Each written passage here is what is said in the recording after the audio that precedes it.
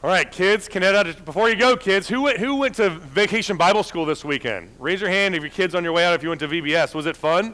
Did you guys have fun? What was your favorite part about VBS? You can say, what was it? Cornhole, playing cornhole outside, water balloons. What did you guys learn at VBS this week? Sally Spruce, the skit. What did you guys learn at VBS? About Jesus. You learned Jesus is the light of the world. Follow him, right?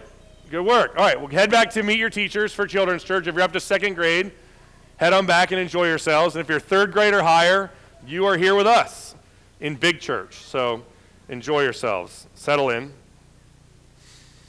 And we are going to hear this morning from Romans chapter 1, verses 8 through 15. Go ahead and turn there in your Bibles if you brought one. If not, you can use a pew Bible. You can find it in the chair in front of you. And Romans chapter 1 on a pew Bible is on page 883 if you want to use that. So go ahead and turn there. Last week, we looked at Romans 1 through 7, Paul's kind of theological foundation for his entire letter, right? So we looked at the person of Paul. He's a servant of Jesus, an apostle of Jesus sent out. We looked at the person of Christ, right? That Jesus is the fully human Son of David, and he's the fully divine Son of God. We looked at the work of Christ, right? His death for sin, his resurrection from the dead, and Paul's mission to go into the world and to make disciples and to teach them to obey Christ. So that was kind of what we saw in Romans 1 through 7. This week, he's going to kind of zoom in on that last point, his mission to go into the world, share the gospel, make disciples, teach people to obey. He's going to zoom in on that and kind of apply it specifically to his plans to visit the church in Rome. Right, the prevailing sentiment against Paul in the church in Rome, as we're going to see today and next week, is that Paul was afraid to go to Rome. Paul was ashamed of the gospel. He was not willing to come to Rome, right? Paul, you might be smart enough to hold your own out there in all of those other places, but you're not smart enough, you're not confident enough to come to Rome and preach your gospel here in Rome. You're afraid that you'll be exposed as a fraud. You're afraid that your gospel message won't stand up to the intellectual and philosophical scrutiny from our experts here in Rome, the epicenter of all philosophy and intellect. And so Paul, in verses 8 and following, effectively wants to say, I am coming. My plan is to come. My plan has always been to come. I haven't not come to Rome yet because I'm afraid. I haven't not come because I'm ashamed, right? I haven't come because God has providentially hindered me from coming. And I'm hoping and praying that will change soon. And so we're going to see a few reasons he's going to walk through as to why Paul longs to go to Rome in verses 8 and following. Right, verses 8 through 10, he's heard of their reputation, of their faith, and he is encouraged by it. Verse 11, he wants to impart a spiritual gift to them and be a blessing to them. Verse 12, he wants they and he to be mutually encouraged by one another's faith. And then verses 13 and following, because Jesus has called him to proclaim the gospel to the world so that people might come to know Christ and be reconciled to God. So those are like the headline reasons that Paul is going to walk through in these next few verses as to why he longs to come and visit with Rome.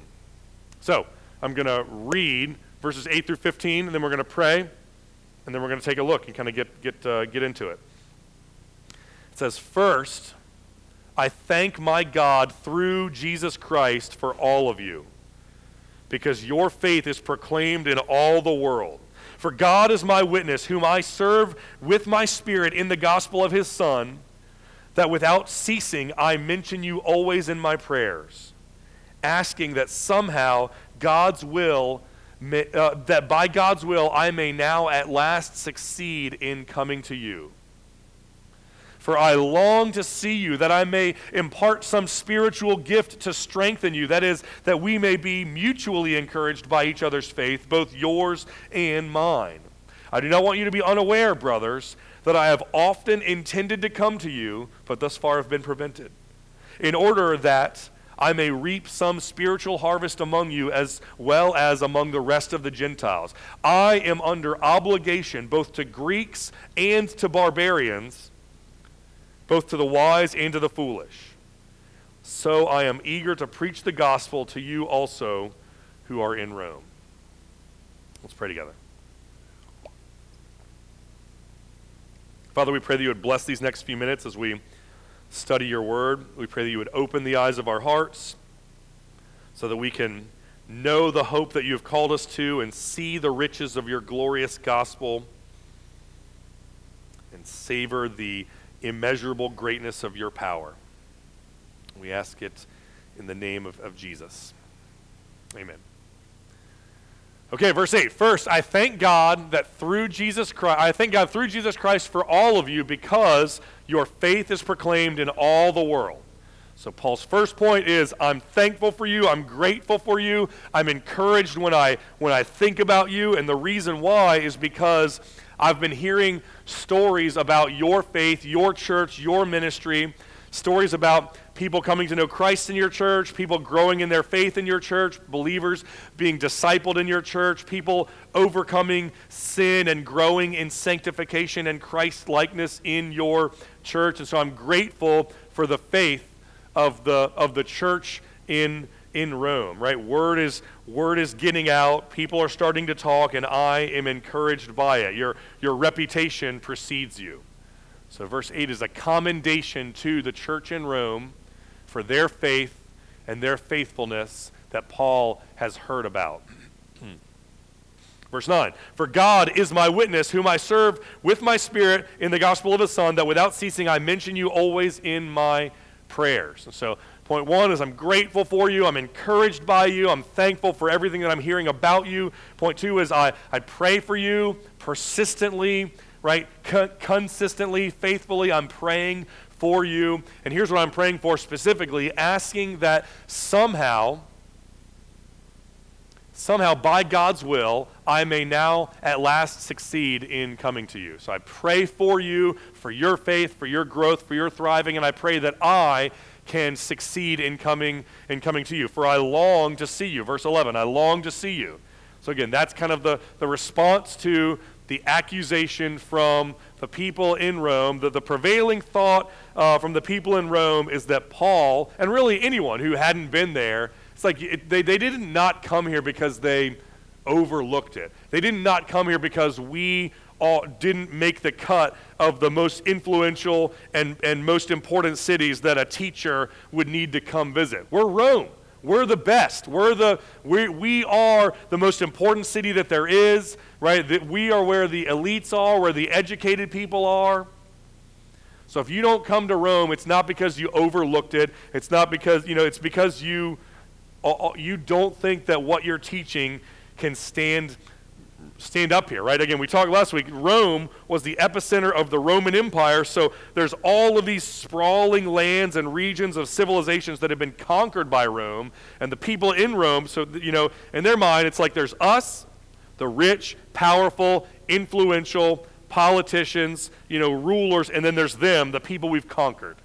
So they're thinking, your gospel, Paul, might very well be good enough for them, the people that we've conquered, but it's not good enough for us here. It's not good enough for the philosophers and for the intelligentsia, like the elite people that are here in Rome.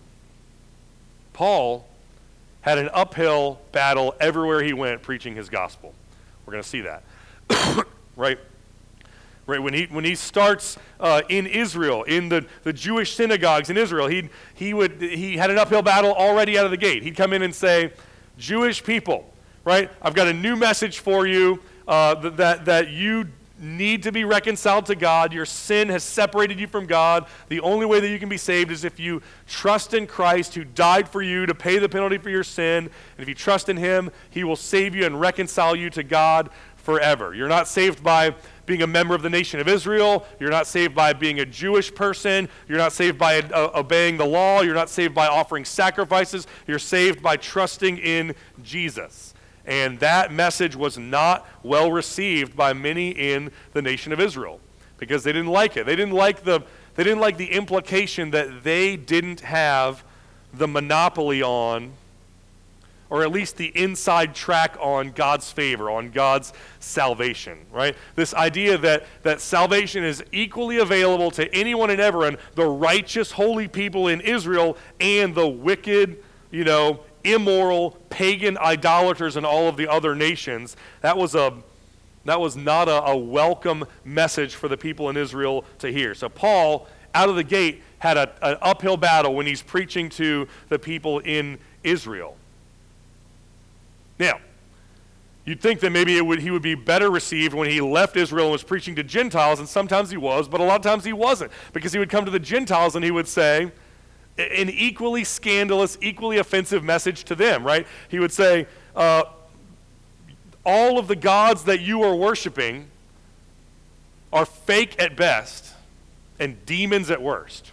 Right? Like all of the gods that you're worshiping, you need to throw all of your idols away. You need to stop worshiping all of those false gods. You need to worship the one true God, the God who created you, the God that you are accountable to, the God that you have offended with your sin, the God who has made a way for you to be saved by coming to you and dying in your place. And that would be just as offensive to them, because they'd say, who do you think you are to tell me that I'm accountable to this God that you're talking about that I've never heard of and have no, this idea that I'm accountable to your God is ridiculous. This idea that the gods that I am worshiping and have been worshiping for my entire life, that they are false gods, is ridiculous. At best, Paul, what we can offer you is that we will worship your God alongside all of the gods that we already worship, right? We'll add your God to the pantheon of gods that we worship. That was fairly commonplace in the ancient world. Go ahead, hedge your bets. Worship our God, worship their God, sure. One of them's probably God. So let's worship all of them, and then hopefully along the way we will end up appeasing the one who actually can help us. So the God of Israel had a unique message where he said, you have to worship me, and you can't worship anyone else. If you worship me alongside any other God, you might as well not even worship me, because I am the only God, and I demand, I expect, I deserve to be worshiped alone and not alongside other gods. And so when Paul would preach to the Gentiles, it was kind of a difficult message for some of them to hear. It was kind of an uphill battle for Paul to communicate his message to them. And then specifically when Paul would go to somewhere like Rome, he had another uphill battle with these guys, because he's essentially telling them, the same message that I've preached to all of these other people that you think you're better than them, all of these other people that you feel are beneath you, they can't hack it, they can't cut it intellectually and philosophically with you. I'm going to tell you the same exact message that I've been preaching to them. And they'd say, you need to give us, it's fine to preach the junior varsity gospel to all of those people that we've conquered that couldn't stand up to us. But for us, you need to preach the real, give us the real gospel that maybe the others could not keep up with. So Paul had an uphill battle no matter where he goes, and these verses here is him fighting that uphill battle, saying, I haven't not come to you because I'm afraid. I haven't not come to you because I'm ashamed. I haven't come to you, frankly, just because you're out of the way. Right? He's like, I've gone on 3 missionary journeys up until now. I've been busy planting churches, encouraging the churches that I've already planted, resourcing them, equipping them, putting out fires when they come up. And on each trip I go on, I venture out a little bit further, right? If we kind of start in Israel, I venture out a little bit further west over to Macedonia and Crete, and then you're way over here in Rome, and so I'll have to venture out further from there to get to and I'll get there eventually. My goal and my hope and my plan is to make it to Rome, but the reason I haven't is not because I'm afraid. The reason I haven't is because I'll have to drive by a bunch of other churches that need my help on my way to get to you, who also needs my help. So I'm coming. I'm praying for you, and I long to see you. And this is the reason why I long to see you. This is the reason why I am wanting to come to Rome, so that I may impart some spiritual gift to strengthen you. So the reason why I want to come to Rome is so that I can encourage you and help you and be a blessing, so that I can teach you and offer you a new perspective and offer you a fresh set of eyes to help you think through things, right? Paul recognizes that in order for someone to walk with Jesus, and in order for them to persevere in their relationship with Jesus, and to keep going and to endure through suffering and adversity and difficulty for the long haul, Paul recognizes that one of the most helpful and effective things to make that happen is other people. Other people who can come alongside you and encourage you and listen and care and ask meaningful questions about your life and about your soul. People who can speak into your life and encourage you to continue in areas where you're doing well, and encourage you to repent in areas where you need to change, right? Paul's saying one of the best things that I can do, one of the best things that I can give you, the church in Rome, is the gift of my own presence, being there with you, opening the Bible, teaching you from it, worshiping with you, singing with you. I want to come, I want to help you, and I want to do it by being there and persevering with you so that I can help you persevere. But it's not just that I want to come so that I can impart some spiritual gift to you, right? Like this, as if it's this one-way street, right? I'm there, I'm the smart one, I've got it all together, you have a lot that you need to learn from me, and there's nothing that I can learn from you, right? It's not this one way, right? I want to come and impart a spiritual gift to you to strengthen you, but, verse 12, I also want us to be mutually encouraged by each other's faith, both yours and mine. So my coming there means I'm going to bring a spiritual gift to you and impart it to you. I'm going to teach you and help you. And I'm going to listen to you and learn from you and benefit from being around you. There's this bi-directional edification that Paul envisions in the church. So it's not, let me go to church so I can be blessed, so that I can be edified, so that I can be encouraged, and that's it. The vision is we come together as a family, right? And as we do, there's this bi-directional exchange of encouragement. Each member comes with a particular set of needs and ways that he or she needs to be strengthened by the people of God. And each member comes with a particular set of abilities and aptitudes and ways that they can impart a spiritual gift or blessing to someone else. I'm afraid that this might be one of the ways in which the church in America in recent history is just underdeveloped, right? Where we've kind of come up short a little bit. A lot of churches that seek to professionalize the idea of ministry in the local church, and so they start to look more like a business or an organization than a church. There's a lot of churches in America, right, that see their ministry as a church as, right, in the same way that a business would see their, right, like we've got a market, we've got a target demographic, and so like any good business, we want to maximize revenue and solidify customer loyalty and build market share. And so like any good business, we're going to do some analysis and figure out what customers want. We're going to raise capital so that we can kind of build a scalable operation to give customers what they want. And then we're going to execute according to our analysis using the capital that we have raised to give customers what they want and to build market share. That's how businesses operate. That's how a lot of churches have kind of started to operate in recent history. And of course, when you treat people like customers, when you treat people like it's your job to deliver a product to them according to their liking so that they'll buy your product from you, it's no surprise that people start acting like customers. And they start coming to church and thinking, what's in it for me? What can I get out of this experience? How can I be entertained? How can I be encouraged? How can I be, right? You've got a business, you're delivering a product, I'm a customer consuming that product, so what's in it for me when I come to to church here.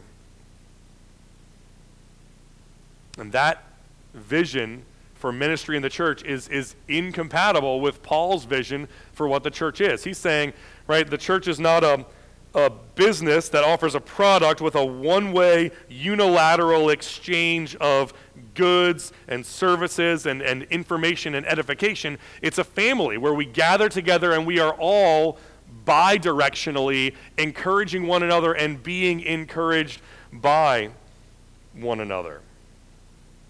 The church is not made up of customers. The church is made up of participants, members of a family who have rights and privileges and responsibilities like any other member of any other family. They have responsibilities to God and they have responsibilities to one another. Friends, your job as a member of the church is not to come to church and be encouraged. It is that. And so you have a responsibility to try and make that happen, but it's not just that, right? Your responsibility is not just to come here and try to be encouraged, but it's to come here and try to be encouraged and to come here and try to encourage someone else, right? Find another member of your church that you can encourage and that you can do some deliberate spiritual good in order to help them to follow Jesus. There's countless ways to do that in the local church. Countless ways that you can seek to mutually encourage someone else in yours and their faith. Countless ways that you can seek to impart some spiritual good to your fellow church members in order to strengthen them. Not the least of which, well, the first one is just the most obvious, just coming to church, being present, faithfully leaning into the ministry of attendance, right? You have no idea how encouraging it is to your fellow church members, not the least of which is me, right? For you to be here, for you to be present here, for you to faithfully exercise the ministry of attendance. There's an energy, there's a momentum that happens when people come together, gather together. The more we do it, the better we do it, the more effective our gatherings will be at encouraging your fellow church members. So don't ever underestimate the importance of the ministry of attendance. But there's countless others, right? It could be not just showing up, but showing up on time or maybe a few minutes early so that you can find a need that you can meet or so that you can encourage someone, find someone to talk to instead of kind of rushing in, 5 minutes later or after the service starts. Here's another one, singing, right? Participating in the event of congregational singing when we gather together. Singing loud, singing passionately, right? Sing with the intention of having your voice be heard by other people in the room, right? Having your voice actually contribute to the song that we are singing together. Right? When you sing, right? When you sing loudly and you participate intentionally in the event of congregational singing, right? It actually affects other people besides you, right? Our singing, when we sing together, is not, maybe we have this tendency, singing, right? When we come and we worship God, that's like, kind of like a pitcher in baseball where you like zone everything out. You take dead aim on the catcher's mitt. You don't hear it, so it's just me and God, right? I'm just focusing on God, thinking about God, singing to God, and it's as if everyone else in the room is just not even here because I've just got this, that's not the Bible's vision for congregational singing, right? In Ephesians 5, Paul says, I want you to address one another with psalms and hymns and spiritual songs.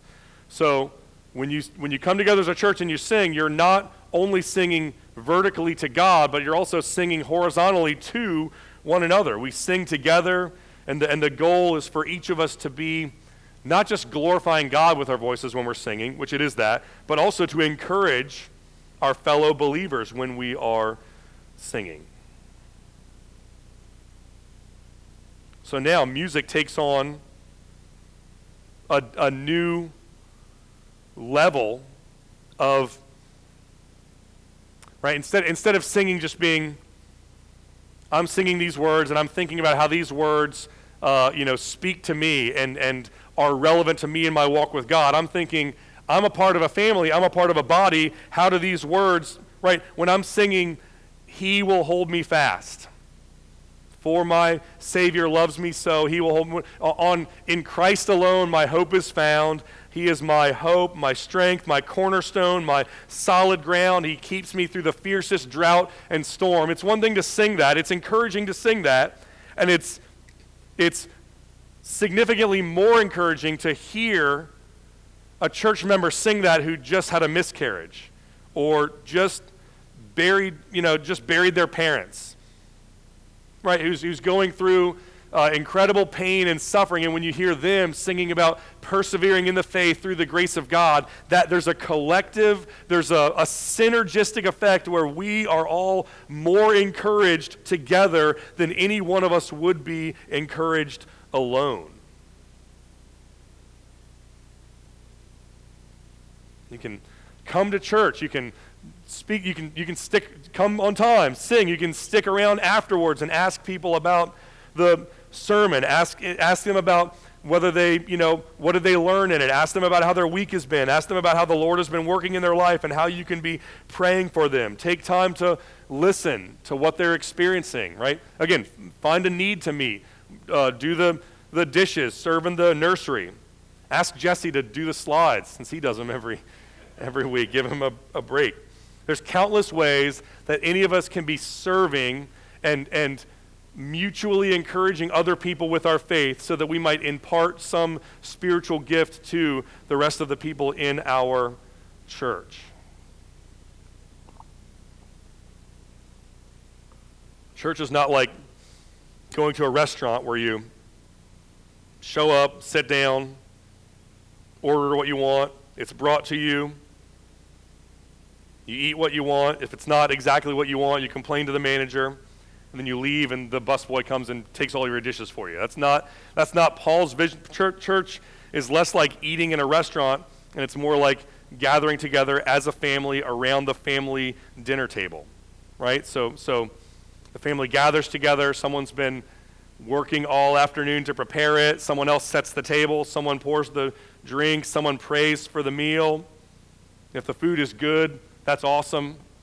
If it's mediocre, then you're still nice about it because they made it for you and you're glad that they did. After dinner, we all kind of pitch in and do the dishes together. Church is meant to be a family endeavor, a family meal together. We're not customers consuming a product. We are a family encouraging one another, strengthening one another, and imparting some spiritual gift to one another.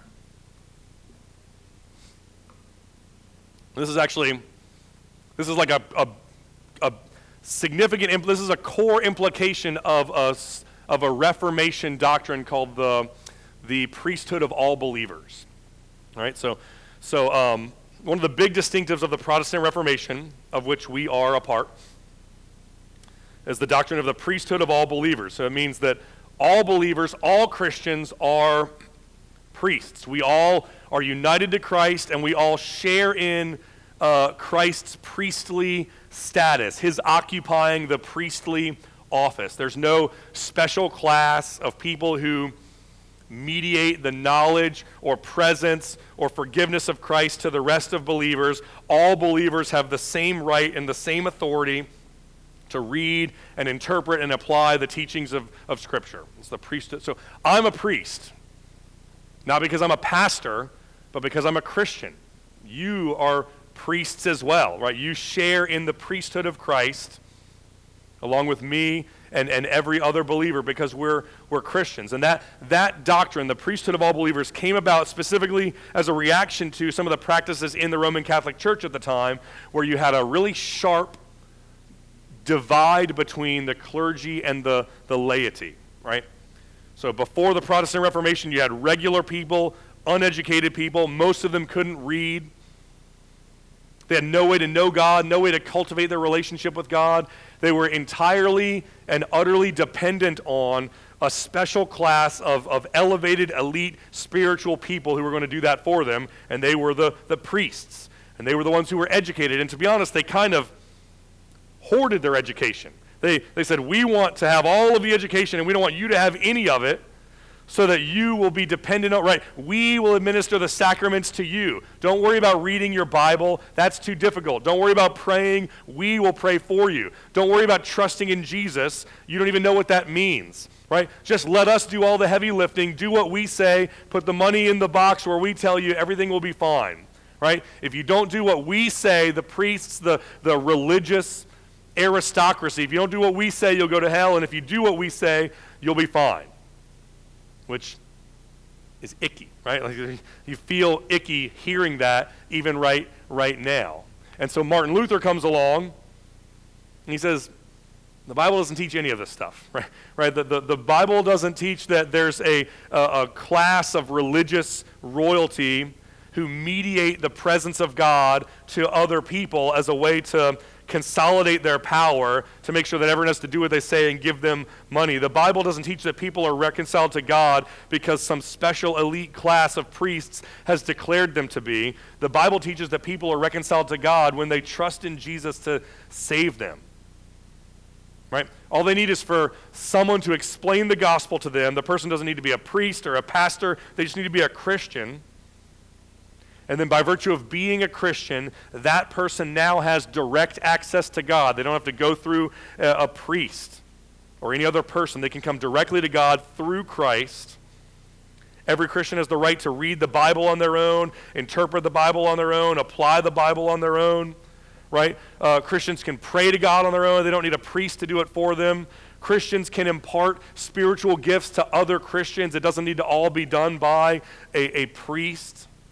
Christians can encourage other believers in their faith. It doesn't need to be all done by the priest. 1 Peter chapter 2 says, you, all believers, you are a chosen race. You are a royal priesthood, a holy nation, people called for his own possession, that you may proclaim the excellencies of him who called you out of darkness into his marvelous light.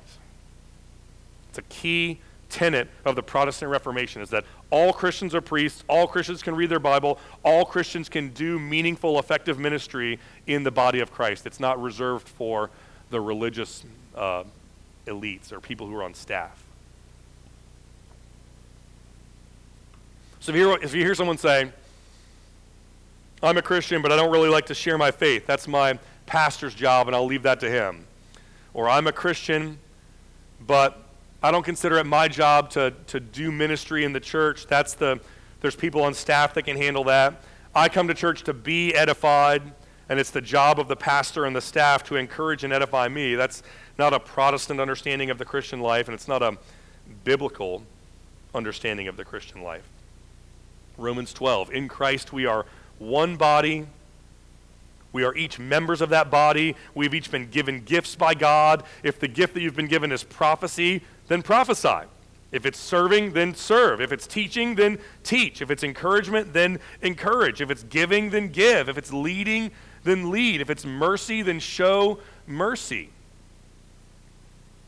Paul's saying, I am coming so that I can impart a spiritual gift to you, but it's not my job alone to impart spiritual gifts. It's all of our jobs together to mutually encourage one another with our faith, yours and mine. Verse 13, I do not want you to be unaware, brothers, that I have often intended to come to you, but thus far have been prevented. So he's reiterating what he just said in verse 11, which is that I want to come to Rome. I'm not afraid to come to Rome. I'm not avoiding it. I'm not ashamed of it. Right? We're going to study that in detail next week. Verse 16 says, I'm not ashamed of the gospel. So the reason I haven't come is not because I'm ashamed. It's very important to you. I don't want you to be unaware. It's very important for me to know that you are aware that I have intended to come to you. Right? My reason for not coming is not lack of intention, lack of desire. It's because God has providentially hindered me from doing so. God is the one who's in charge. God is the one who tells me where to go. God directs my path. He's kept me from coming to you at this point, but I'm hoping and praying that will change soon. And the reason why I'm hoping and praying that I can come to you is not only that I can impart a spiritual gift and we can be of mutual encouragement to each other, like in verses 11 and 12, but it's also so that I may reap some harvest among you as well as among the rest of the Gentiles. So the reason I want to come to you is so that I can proclaim the gospel and by God's grace, so that we might see people come to faith in Christ, right? Jesus says in Luke 10, the harvest is plentiful, the workers are few. So ask the Lord of the harvest to send out workers into the fields so that they can proclaim that the kingdom of God has come near to you. Paul says, my hope and my prayer is that God will use me to accomplish what Jesus said in Luke chapter 10, that I might reap a harvest among the Gentiles, among the people in Rome, right? That there might be a harvest of believers who grow in their faith, a harvest of believers who come to know Christ by my visiting Rome. Verse 14, because I am under obligation both to Greeks and to barbarians, both to the wise and to the foolish. So this is another part of the reason why Paul hasn't been there yet. He said, I'm not just under obligation to you, the Greco-Roman elites in Rome. I also am under obligation to the barbarians. I'm not just under obligation to you, the wise. I'm also under obligation to the foolish. It doesn't mean I owe you money. He means God has called me, God has sent me, and I am obligated to obey God. I have a mission that was given to me by God to proclaim the gospel to the Greeks. So, he says elsewhere, right, I'm called to preach to the Jews and to the Gentiles, so the nation of Israel and the whole world. But within the category of the whole world, of the Gentiles, there's the Greeks, people who speak Greek, people who are familiar with Greek culture, Greek gods, Greek art and philosophy.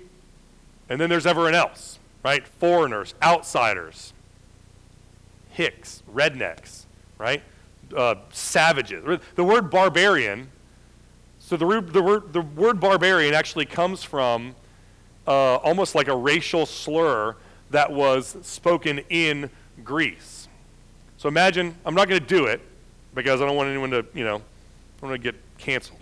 But imagine in your head like the worst, most stereotypical making fun of someone who maybe English is their second language, right? I traveled to China, and they have that for Americans, for English speakers, and there are a lot more S's in the English language than there are in the Chinese language. So if you ask a Chinese person who doesn't speak English, what does an English person sound like to you? They'll say, is, ice, us. It's like it's all S's, just a bunch of S's with different vowels in them. That's what they think English sounds like because they hear in their brain so many S's that they're not used to hearing. And so they'll say that almost like derogatorily. Like if you go to China and you try to speak Chinese or you're speaking English to your friend, they'll kind of think, they'll kind of mock you derogatorily, is, ice, us, os, us, whatever. Well, that's what the Greeks did to everyone that didn't speak Greek because the language was a lot rougher, a lot kind of tough, and it had a lot of like bear, bar, bore, bear. There was that syllable was a lot more prominent in non-Greek languages than in Greek. And so they'd make fun of it, and they'd call people who didn't speak Greek barbarians. Like all they say is bar all the time, which eventually, came to mean barbarians, which then kind of bundled in connotations of being primitive and savage and unrefined and uneducated. They're barbarians. So Paul is saying, I am not only under obligation to you, the Greeks, to you, the wise, I'm also under obligation to the barbarians and the foolish. So don't sit there and think, why hasn't Paul come to us? Oh, Paul must be ashamed of the gospel, and that's why he hasn't come to us. I haven't come to you because I have an obligation to the barbarians. I have an obligation to the foolish. The uneducated people that you've conquered, I have an obligation to them to see that they can hear the gospel and have an opportunity to repent and respond to the gospel as well. Right? So just like the Jewish elites thought we should have the monopoly on salvation, and the idea of the gospel being preached to the Gentiles is offensive, so too the Greco-Roman elites thought we should have a monopoly on all of the intellectual, philosophical ideas in the world, and no one else should be able to hear those. And Paul says, nope, the gospel is for Jews and Gentiles. The gospel is for Greeks and barbarians. Anyone and everyone can trust in Christ. And my job is to see to it that anyone and everyone has an opportunity to hear and respond to the gospel.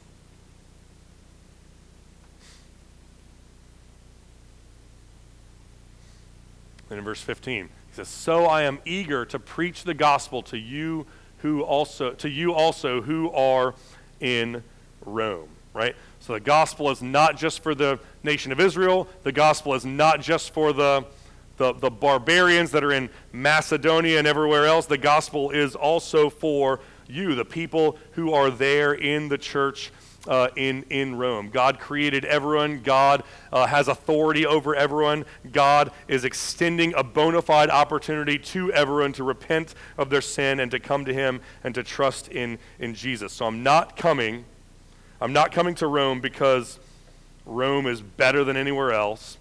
I'm not coming to Rome because the city of Rome is more deserving than anyone else.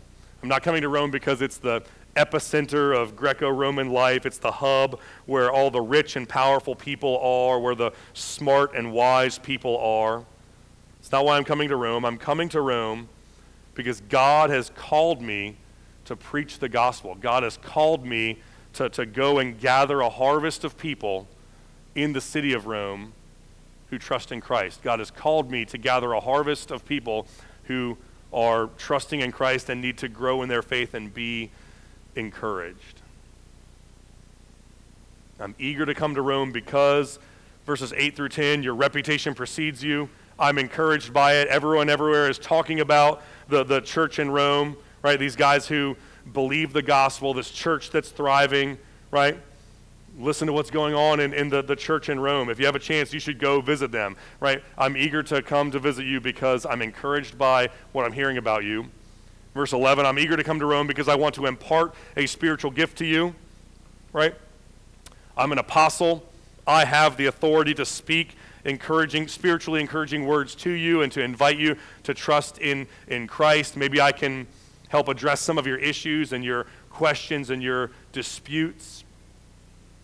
Verse 12, I'm eager to come to Rome because I want us to all be mutually encouraged by each other's faith. It's not just me, Paul, the professional Christian whose job it is to bless you, the masses. No, rather it's we're a family. We gather together and all of our jobs, all of our responsibilities is to encourage one another.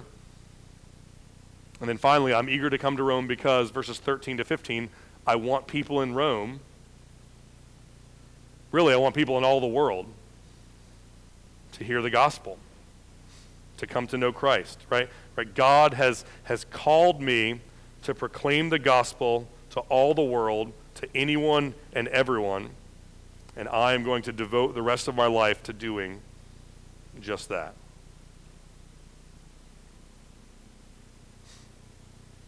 Friends, let's be a church that embodies these ideals. A church that seeks to mutually encourage one another with our faith, a church that seeks to impart spiritual gifts to one another and to strengthen one another, a church that seeks to do deliberate spiritual good to one another to help one another follow Jesus, a church that seeks to proclaim the gospel boldly to a world that needs to hear it so that people can trust in Christ and be reconciled to God through the gospel. Let's pray together.